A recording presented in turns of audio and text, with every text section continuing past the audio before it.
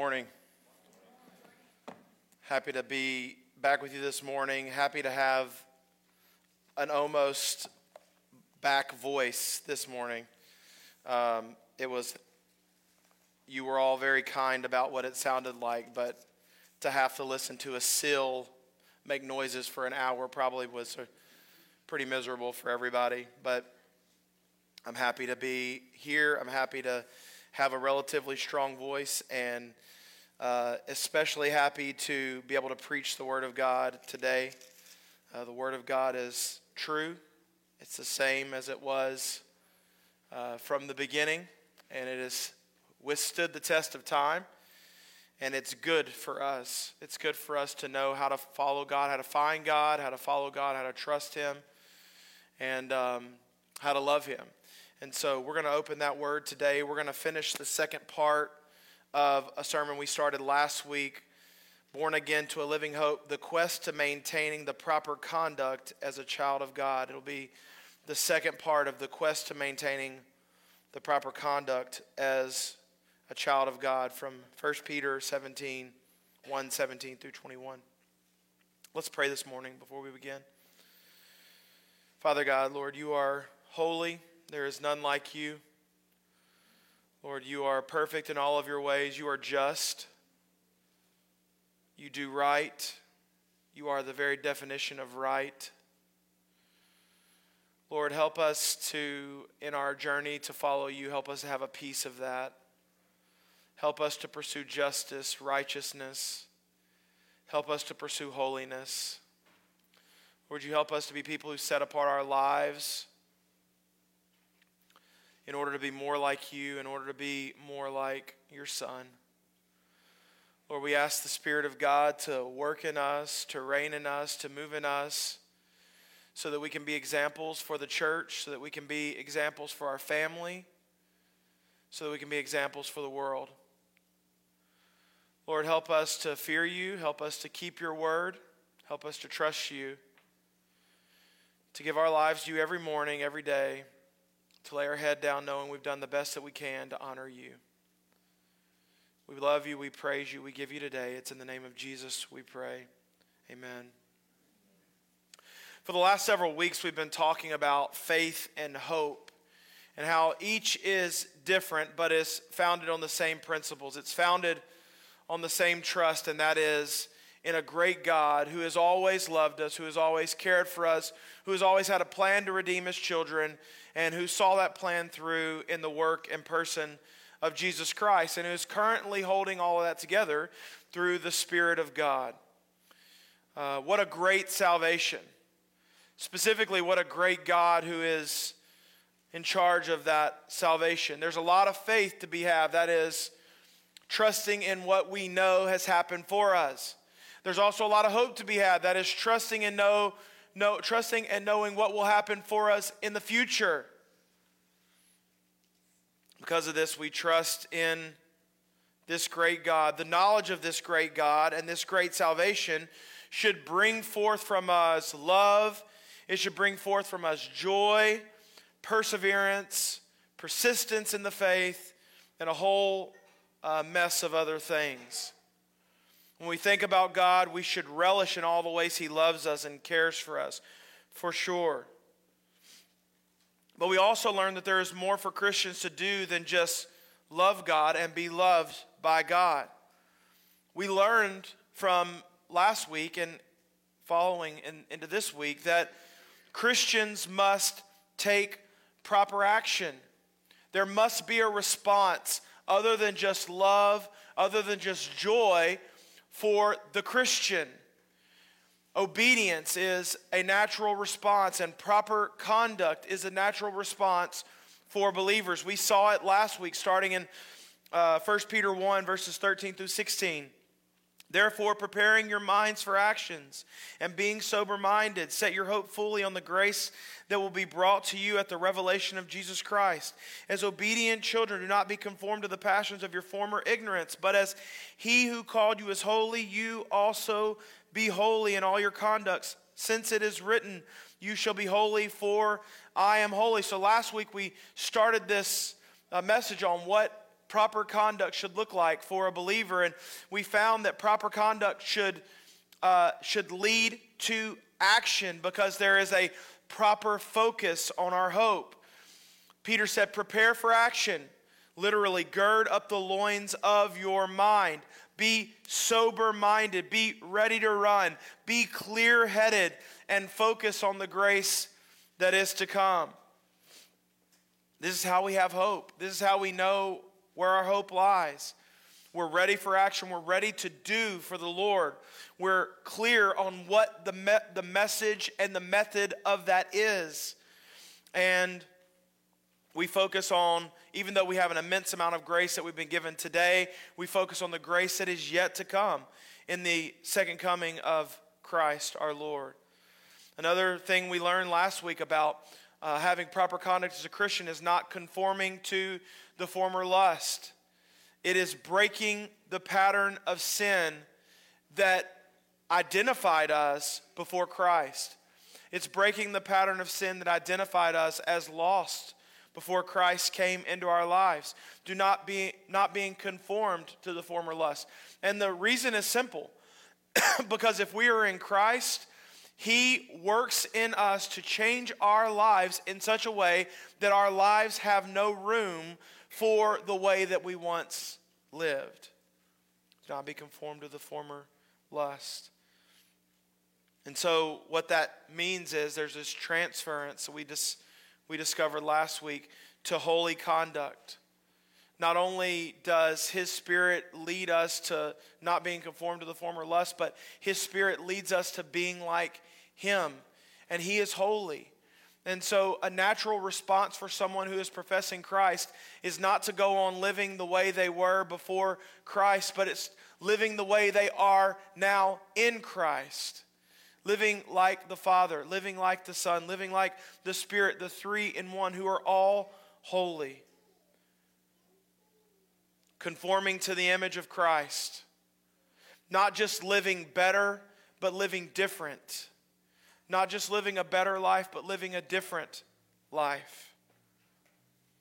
I can promise you, if you believe that God, and we're gonna outline it today, and I hope it's as good for you as it was for me, or as it has been for me in studying this. But if we're gonna believe that that God did all this work throughout all of time with His Son, through the Spirit of God, if we're going to believe that He did all of that for us to live better lives, we're sadly mistaken. You know, we can earn an extra couple $100 a month and live better lives. You know, we can eat better and live better lives. We can exercise and live better lives. The Son of God did not come down to earth to spill His precious blood for us so that we could live better lives. He came down so we could be different. He came down so we could be a new creation, so we can live new lives. And so don't come to Christ and don't be a part of this fellowship and this faith thinking that you are intended to live better lives. You're intended to live a new life, and we're going to see a little bit more of that today. Today, we're going to continue this thought on maintaining proper conduct as a child of God. Proper godly conduct is necessary in the life of believers, not to prove that you're a Christian, not to prove to other people that you're a good person, but to prove that there has been the necessary change in your life that comes when the Spirit of God overtakes your life. There are people who call themselves Christians.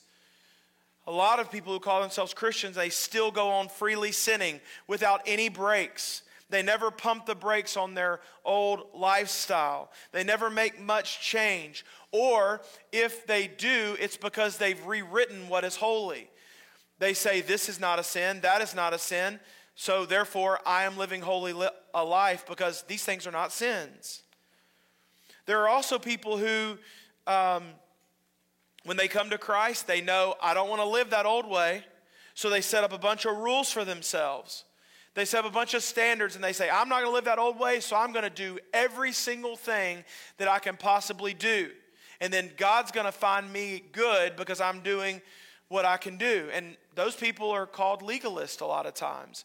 Now, living a good life and setting rules and standards for yourself is not always legalism, But if you're doing it to change your behavior only and not change your life, then it is legalism. This is a physical obedience, but often that's not followed by a spiritual obedience. The first is called licensure. It's when you do what you want, when you want, and you trust that God's grace is just better than what you've done. Or even maybe changing what the standard is to following God. The other is called legalism. It's when you obey God, you change your behavior, but you don't ever change. Your heart is never changed. Both of these behaviors are a problem. But to the casual observer, I would probably rather be known as a legalist than someone who is a licensure. If you're gonna know someone who practices licensure, if you're gonna know me, if you're gonna label me, if you're gonna pigeonhole me, I'd rather you call me a legalist. Because oftentimes Christians who are just doing the Word of God, who are just obeying God, are called legalists when it's not really true. But obviously there is a better way than licensure. There is a better way than legalism.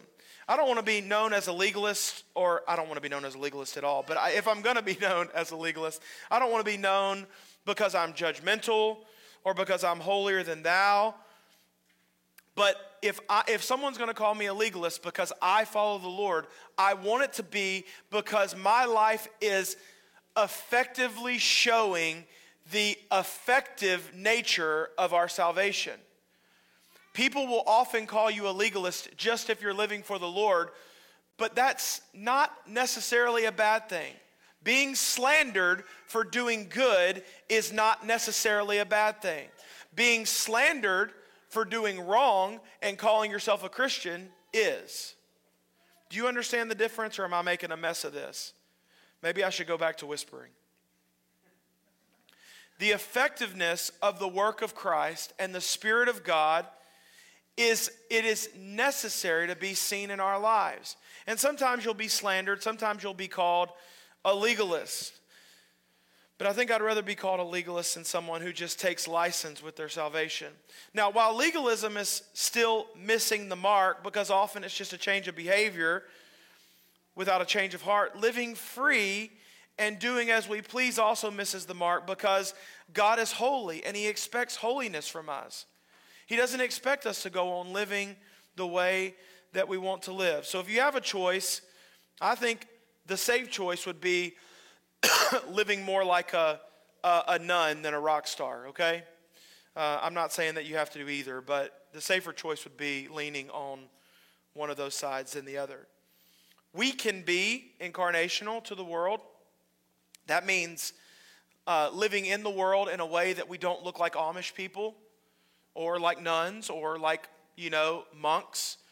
We should live in the world. We should dress the way the world dresses within moderation. We should not, the qualifications for dress are that it be modest, that it not be extravagant.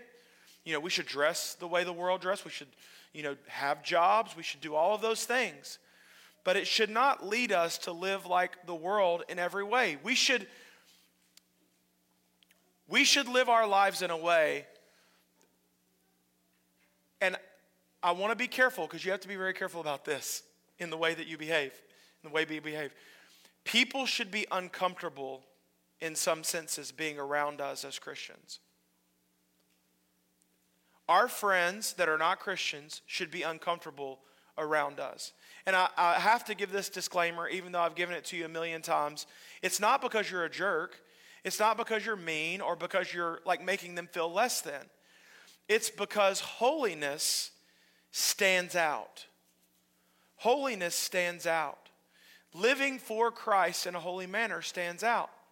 And there's no way around that. There's no way around that. So while we should be incarnational, while we should live in a way that, we don't have to look like weirdos in the world. We can dress, we can act, we can, like they do, we can work the same jobs, we can hang out in similar places. Our holiness should stand out, because holiness is so set apart, literally what the word means. It's so set apart, and it's so easily distinguishable from how the world lives, that it should stand out. It's pertinent today because holy living is not something that is commonly found in the world. It's not something that is commonly found even in Sunday morning services in places of worship. Holiness is pertinent today because it is most often, our holiness and our pursuit of holiness most often is motivated by our perspective of God. If our perspective of God is low, if our perspective of God is weak, then our holiness will be often lacking. If our perspective of God is right and true and how the Bible describes, then our holiness will be changed and affected by that. Because no one can see God properly, no Christian can see God properly, and not have a bent or a lean towards living holy, living right lives. The two cannot coincide. So if we struggle with living like Christ, if we struggle with obeying the calling of the Spirit of God in our lives, it may be as simple as we don't understand God. It may not be that we're not Christians. It may be that we don't understand God. But it also may be that we need to repent and trust Jesus. It may just be as simple as that. If we don't understand how other people can follow the Lord and it not feel fake, if we don't understand how we can follow the Lord, it may be that we just need to submit our lives to Christ, ask for forgiveness of our sins, repent of our sins, and trust Jesus.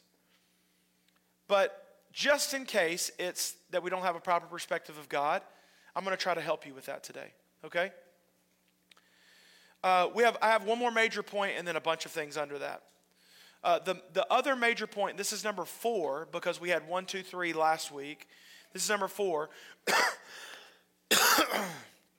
We are on the proper path when we conduct ourselves in the fear of God. We're on the proper path when we conduct ourselves in the fear of God. I'm going to preach on fear today and the fear of God. And I hope that might help instill in you a proper perspective, if you feel like that's lacking, a proper perspective that will lead you to pursue a life of holiness. The theme of this last section of our sermon is reverent fear. Like we have already seen, because we have the inheritance and salvation that we anticipate, we should set our hope completely on the grace of Christ to come, which should cause us to devote ourselves to holy living. And also, a key component that we might have left out had we not gone book by book, chapter by chapter, verse by verse, is living in fear. Now, you might not see fear as the logical next step after hearing about the grace of Christ and about hearing about our great salvation. But fear really is the check and balance that makes sure that we don't become these puffed up, spoiled Christians. Fear is the thing that makes us understand that we don't just receive gifts, we don't just receive all of these blessings, but there is also a responsibility that goes along with those gifts and blessings so that we don't take advantage of this great salvation. We actually live in a Christian age who has left the fear of God out of their teaching. And that has led to some very negative consequences. One consequence being that Christians in large part do not pursue holy living as we should because we do not see the necessity of being holy from the standpoint of fearing the Lord. Preaching Christ without fear causes us to look at sin as less severe than it actually is. Sin just Preaching Christ without fear allows sin to just be something else we do as a part of our daily lives and not something that is an affront to a holy God. It causes us to have an informal view of God where we only see him as daddy, like the spoiled brats, and not as father who also judges. When I wrote that down in my notes, I thought of Clueless, the movie Clueless from the 90s. She's a spoiled girl.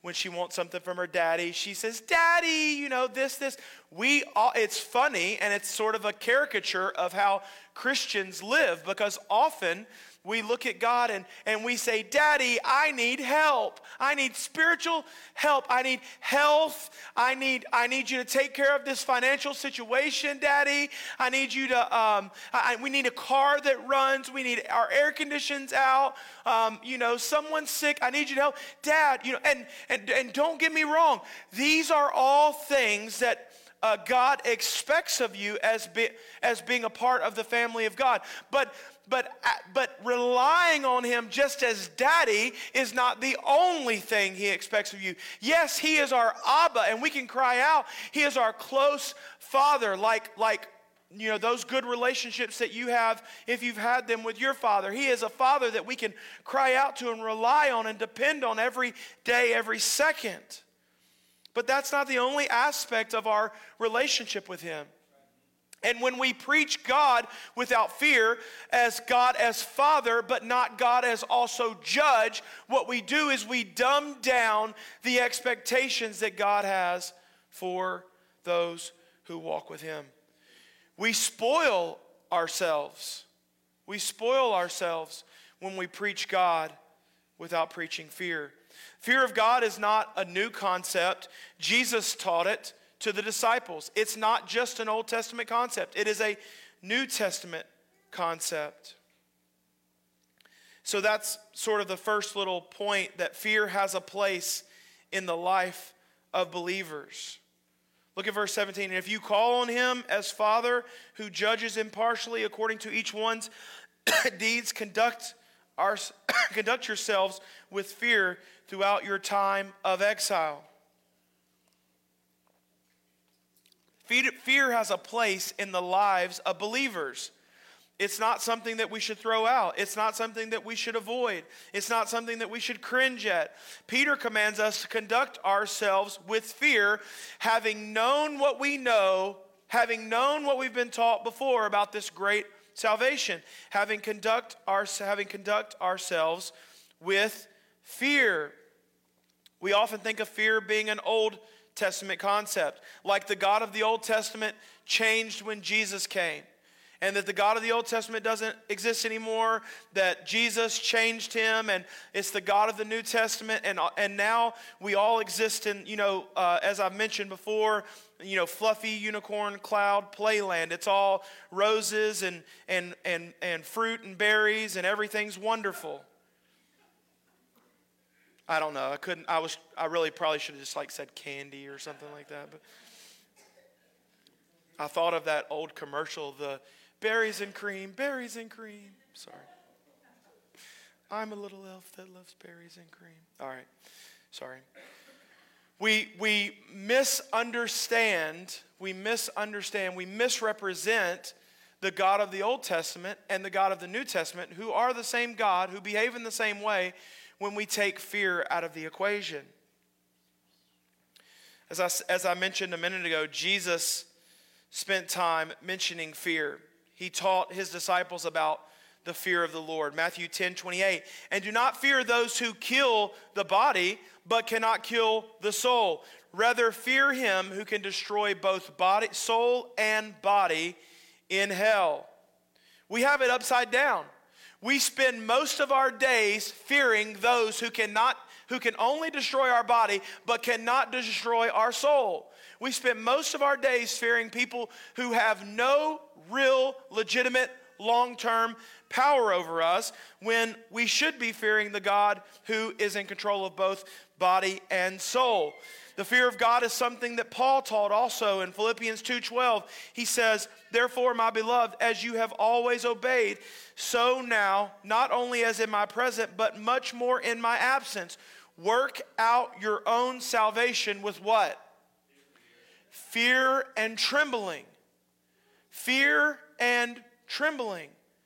The fear of God has always been in the equation for the life of believers. It's always been something that is necessary to understand the character of God. Is that bothering you? To understand the character of God and to be able to trust Him in a real and personal way. I would argue, for reasons that you are about to read and see in our text today, that our fear of the Lord should be greater now. We should fear the God of the New Testament even more than the God of the Old Testament. And I'm going to give you reasons why today. Even though they're the same God, if you want to delineate, if you want to differentiate the two, we should fear the God of the New Testament more than the God of the Old. I'm not delineating those. Remember, you're the one doing that. And there are many reasons, and we're going to look at those today. So fear is a natural part of the life of believers. It should be a natural part of being a Christian. Here's another thing. We fear because our Father is our judge. We fear because our Father is our judge. And if you call on Him as Father who judges impartially according to each one's deeds. We know that God is our Father. Peter has done a great job of explaining that already. But Peter now tells us that He is not only our Father, but He is our judge. He is our judge, and we often don't look at God this way. Many churches, including ours at times, and other great ones, often soften down this part of the personality of God. How many times have you told someone about Jesus, and you spent the entire time talking about Jesus and only mentioned love and grace? How many times have you talked to someone about Jesus and spent an entire time talking about Jesus and only mentioned forgiveness? How many times do you pray only asking God for what He can do for you and only asking Him to help someone else or help you or to solve a problem? How many times do we pray expecting God to just be there at every whim and every desire of ours? I've often prepared sermons wondering if I was too hellfire and brimstone and thinking it might scare someone away. It might give someone the wrong idea. But friends, genuinely, scaring someone away is called conviction. Making someone think about their soul and the great debt of sin that they own is called conviction. And conviction, I don't know if you know this, is the first step to salvation. You have to first recognize that you're a sinner in a great debt of sin, in a great need for a Savior, before you can actually repent and trust and believe and follow Him. We often do such a good job of trying to change the character and the nature of God that we allow people to miss altogether who He is. Now, I've said this before. I've said this a million times. I think we do a disservice to people when we do this. But I've said this before about myself. I want my children to fear me. And I know it makes some of you cringe, and it's fine. I don't care because I think you're wrong on it. But if it does cause you to cringe. But I want my children to fear me. I think another reason that we don't understand the character of God is because we don't understand what it's like to have a good father and son and father and child relationship. And I think a good father and child relationship is modeled by the one I'm about to describe. I want my children to fear me. When I think of my own kids, I want them to be a little scared when I raise my voice. When I give them the side eye, I want them to know what that means. And it doesn't work all the time. I wish it worked. It just is proof that you're not God, so that's good. But I want it to work. I want them to know that if they do something wrong, they will get punished, and their punishment will fit the crime. I want them to know that I am the boss, that Anna is the boss, and they are not the boss. And they will not be the boss ever. As long as they're my children, I'll be the boss. As a matter of fact, there's no statute of limitations on honoring your parents. So our family, we discipline our kids. We discipline them early. I mean, like early. Like 2 weeks old. I'm just kidding. Like 6, 7, 8 months, we're starting to like do things that hurt their feelings. Like if we know that they disobeyed on purpose, we're like patting them on the bottom where it doesn't hurt, but it hurts their feelings. We're doing it early, and we're doing it often. Our family disciplines this way because our children need to know early, not just what obedience is, but they need to learn early that there is authority in their life, and they're going to have to follow it. But even more than that, that God is their authority, and God chastens those that he loves. He rebukes those that he loves, and they're going to have to be able to handle the rebuke of God, which is much worse than anything that I can do. But I believe my way of thinking is the way that models godly behavior. And here's why I think that. When I discipline my children, I don't think there's ever a time where they think, my daddy hates me, or my daddy is about to kill me, or my daddy is going to cast me out of my family. I believe, probably not so much now, but I believe as time goes on, they will understand that when I discipline my children in love consistently, I'm teaching them a lesson, all of these things, I'm doing it because I want them to, they are a part of my family. Do you know what happens when your children do that kind of stuff around me? Unless I feel really comfortable, I'm like, I'm just going to let those jerks be little jerks. I'm not going to deal with it. If I'm comfortable around you and you've given me permission, I'll do something. I won't let your kids act like little jerks. But the reason I don't discipline your children the same way I discipline mine is because they're not my children. They're not my children. God disciplines us because we are his children. And he doesn't discipline those that are not of the faith in the same way because they're not his children. But I think that we have a misunderstanding of the fear of God because it has not been modeled. What proper discipline and loving discipline has not been modeled for us. And so we look at any sort of discipline from God and we think, God hates me. Well, if we had been disciplined properly as a child, maybe we would understand. Or if we had the common sense to see it, at least, maybe we'd understand that it's not because God hates us, it's because God loves us. It wasn't because our Father hated us.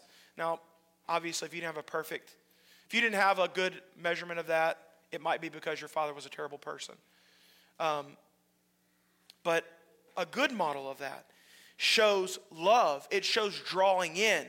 It shows care. It shows development. It doesn't show casting out. I think we don't have a proper understanding of the fear of God because we don't have a proper understanding of God. But also we don't have a proper understanding of what it means to have a God who is a father and a judge. And Peter says here, he is going to judge you according to your deeds. By the way, this is personal. This is not judge non-Christians. Every single person that has walked the earth will be judged. The Bible says that everyone will give an account of himself unto God, Christians and non-Christians alike. Peter says you will be judged. And he says you will be judged for what? Look at the verse again. According to each one's deeds. This is everything that you do, you're going to be judged for. Now here is the greatest difference. When I judge my children, when I judge their behavior, it is to draw them in and to bring them in and to make them better. When I judge your kids' behavior, it's like, get those brats away from me. Your kids aren't brats mostly. But when I judge, but But anybody's kids, after you've already raised your own kids, anyone's children, trying to raise them, it's kind of like, you know, not again. I've got 5. I don't need any more. But when I think about your kids, I'm disciplining them to correct a behavior in the moment, right? I'm not disciplining them to like raise them up like you are, right? In a way I am. But when I'm disciplining my own kids, it's not to cast them out. It's not to cast them out, it's to draw them in. So when God disciplines us, when God judges us, he judges us now. Part of the judgment of God comes right now. Part of the judgment of God is we pay the consequence of our sin right now so that we can be better Christians, so that we can be better humans. When God judges those that are not a part of his family, it'll be in the future. It'll be a future judgment. It'll be an eternal judgment. So we are judged by God. We are judged now. We will be judged in some way later. I don't know exactly how that works. But we are kept also. We don't have to fear condemnation. So the thought of knowing that all of our actions are to be judged by God should cause us to fear. We should have a holy suspicion about ourselves and a holy fear of offending a holy God. This doesn't mean sinless perfection, but it means a fear that leads to a change of our life's patterns. A fear that causes us to contemplate our steps. Peter says, live in fear in the time of exile. That is, for the entire time that you have on earth, fear the God who is both, our Father and our Judge. This last point is what I think should cause us our greatest amount of fear for the Lord. We fear God because of the great cost of redemption. We fear God because of the great cost of redemption. Look at verse 18. Knowing that you were ransomed from the futile ways inherited from your forefathers, not with perishable things such as gold and silver, but with the precious blood of Christ, like that of a lamb without blemish or spot. He was foreknown before the foundation of the world, but was made manifest in the last times for the sake of you, who through him are believers in God, who raised him from the dead and gave him glory, so that your faith and hope are in God. We fear because of the great cost of our redemption. We fear the Lord. The first coming of Christ, we see in verse 13, spurs us on to faith and hope. The holiness of God gives us a pattern to follow in verses 14 through 16. And then the judgment of God and the great cost of his salvation causes us to call upon the name of Jesus for our salvation and fear God the Father in a holy and reverent way. And when we call upon Jesus, he saves us. But he saves us, and we are bought with a steep, steep price. Verse 18 says, knowing that you were ransomed from your futile ways.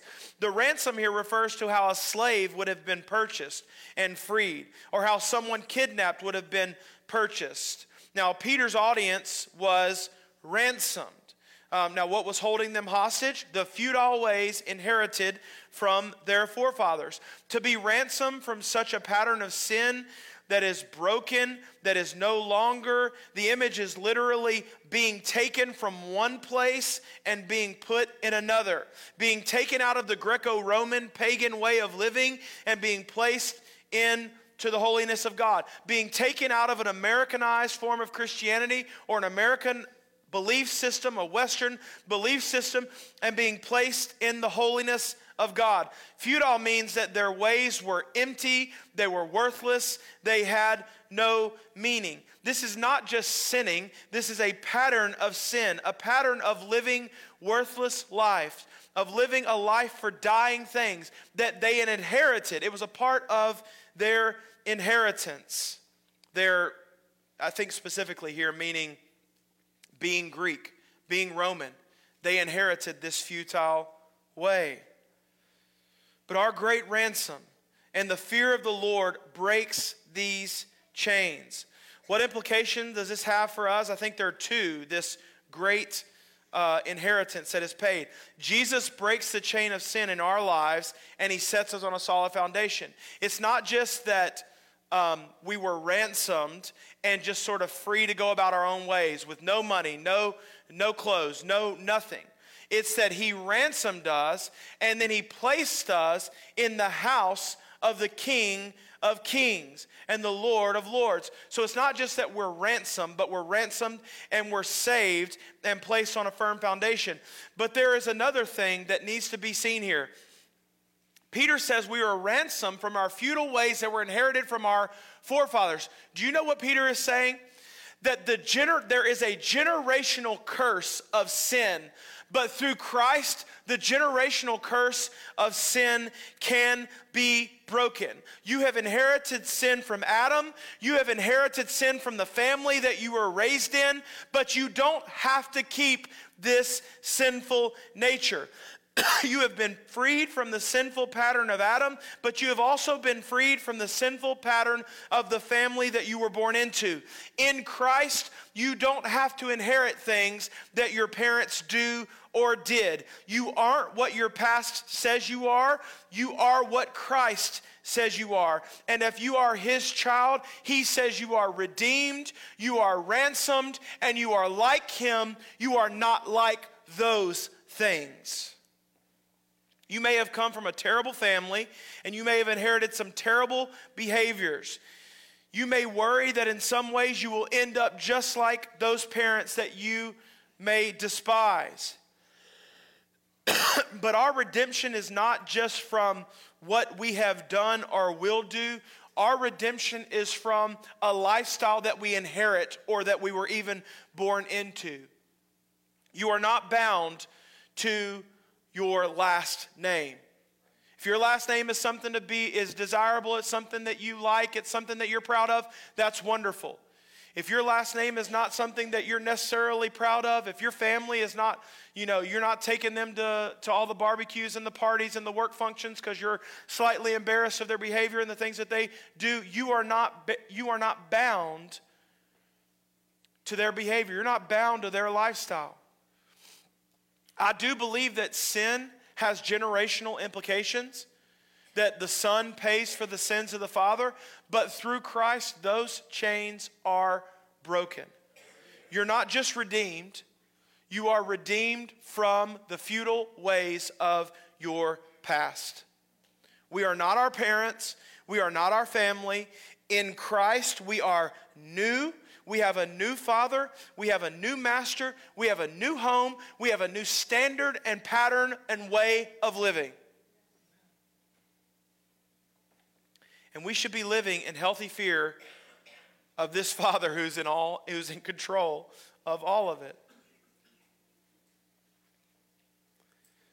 This is why this next little section, and it's going to be small and I'll be done, is why I fear the Lord the most. This is why I fear the Lord. Because our salvation came with a great cost. This is why I fear the Lord.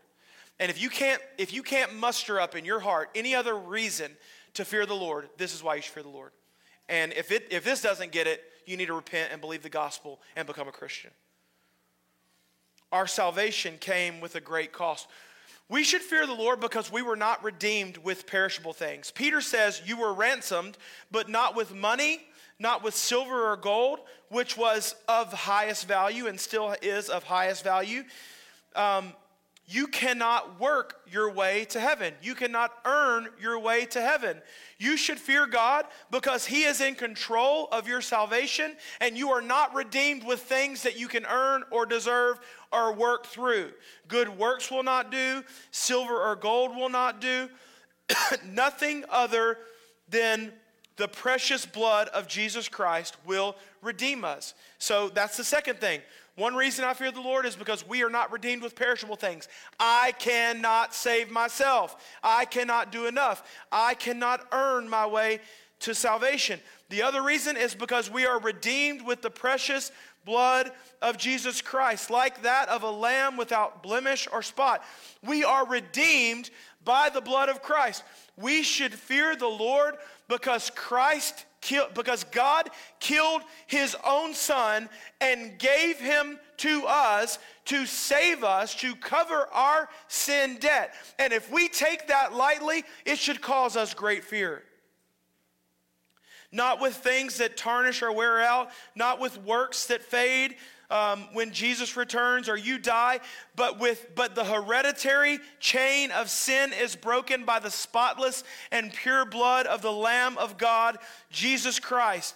The blood of Christ at the cross is the outward evidence that his sacrificial death paid for our redemption. The blood of Christ at the cross is effective and it is precious because it is the blood of God's own Son.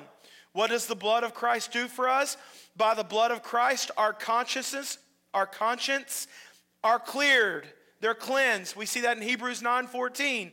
By the blood of Christ, we gain bold access to God in worship and prayer. Hebrews 10:19. By the blood of Christ, we are progressively cleansed from more and more sin. We see that in 1 John 1:7. By the blood of Christ, we are able to conquer the accuser of the brethren. We see that in Revelation 12:11. By the blood of Christ, we are rescued from a sinful way of life. We see that today in 1 Peter 1:19. We would do well to understand and recover this biblical teaching of the blood of Christ and the precious nature of Christ's blood. It would instill, I believe, in us a healthy fear of the Lord if we did. Our salvation came at a great cost, not because we could buy it, not because we could earn it, but because of the precious nature of the blood. Another reason that we should have fear is because we are redeemed by a substitutionary atonement, like a lamb without spot or blemish. He went in our place when we could not go to that place. He poured out his blood when our blood was not sufficient. He gave his life when our life was due. It was a death that we should have taken. It was a wrath that belonged to us, and he went in our stead. What a precious sacrifice. This is called substitutionary atonement. When someone else, Christ, steps in our place to pay for the sin that we have accrued and the wrath that we deserve. Peter says, like a lamb without spot or blemish, it reminds us of the Passover lamb, or the spotless lamb needed in the Old Testament sacrifices that temporarily sufficed the wrath of God. He went in our place. He took on what we should have taken. Our salvation is precious because it was the precious blood of God. It was his Son that went as a substitute. We should fear God. We should fear a God, and I don't mean this funny, but we should fear a God who is willing to kill his own Son to save sinners. We should fear God because our redemption was foreknown. It shows the power of the God that we serve. He was foreknown, verse 20 says, before the foundation of the world, but was made manifest in the last times for the sake of you. We should fear God because any being that is in control of all things when it says before the foundation of the world, that means before things were created. Any being that is in control of things like this and has been in control throughout time and will be in control in the future is worthy of our honor and fear. I'm not going to belabor this point any more than I've already done because we've spoken on it, but not only was our salvation foreknown before the beginning of time, but the method of our salvation was foreknown before the beginning of time, and God has been in charge of that the whole time. Another reason we should fear the Lord is because our redemption is powerful. Look at verse 21. Who through him are believers in God, who raised him from the dead and gave him glory, so that your faith and hope are in God. Our redemption is powerful. Our salvation is special because it took a resurrection from the dead of the Son of God in order to save us. If Christ had not risen, then there would be no life. But God, who is the Father and our judge, is also the one that raised Jesus from the dead. His Son that he killed for our sin and our wrath, and he foreknew it from the beginning of time, he also raised him from the dead. And if that doesn't cause at least a little quivering, if that doesn't cause at least a little fear, then there's something wrong.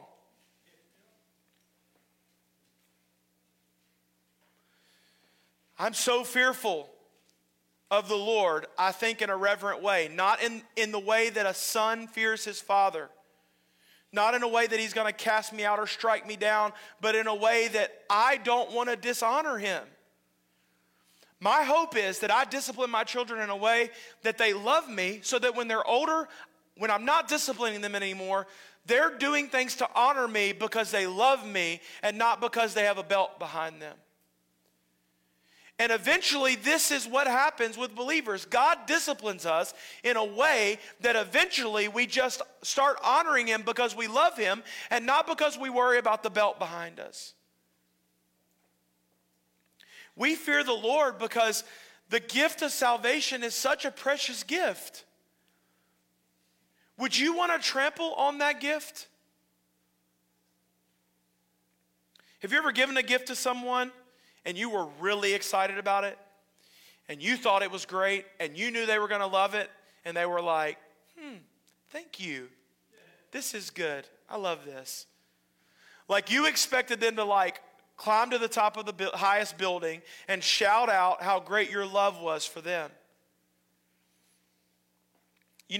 Just imagine, how you felt in that situation. Just imagine how God feels when we take this precious gift of his Son's blood, we take this precious gift of salvation, and the most we can muster up is, so thankful, so great, it's awesome. We definitely can't muster up obedience. Imagine how God feels.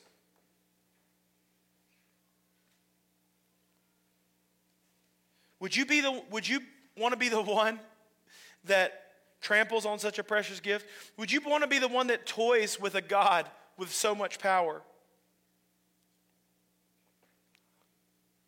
Along with love and joy and hope and faith and peace and all those things, there should be another spiritual characteristic that we mention here that is summed up in all of these, and that is seriousness. Our faith should be modeled by love and hope and peace and grace and joy and all those things, but it also should be modeled as serious. I wouldn't want to be found as one who is toying with a God with this much power, who foreknew our salvation, who foreknew the way of salvation, who has been upholding that since the beginning of time, who upholds us with his righteous right hand. And I definitely fear the Lord because I wouldn't want to find myself at the wrong end of a God like that who is also responsible for judging me. I wouldn't want to find myself at the end of my life at the wrong end of a God like that. So as a Christian, I don't take for granted the gift that was given to me. I don't take for granted the depth of my sin and what he was willing to do, the steps that God was willing to take to save me. As a non-Christian, I don't want to be caught not having that faith at the end of my life, knowing that the God who judged and made every way possible for me to belong to him is now responsible for casting down my final sentence. Would you pray with me today? Lord God, you are holy and you are just. There is literally none like you on this earth. Would you help us to have a proper perspective of you that leads us to fear you rightly? A reverent fear that knows that you are the Father of us, but you are also our judge. You know us in a personal way, and all of our deeds will be judged. Help us not to live worried about the beating, but help us to live worried about honoring a God who loves so richly, so purely, so mightily that he's willing to go through every length to save us. Help it to cause us to have great reverence and trust and joy and love and fear. We love you, we praise you, we ask for all of these things in the name of Jesus and for his sake. Amen.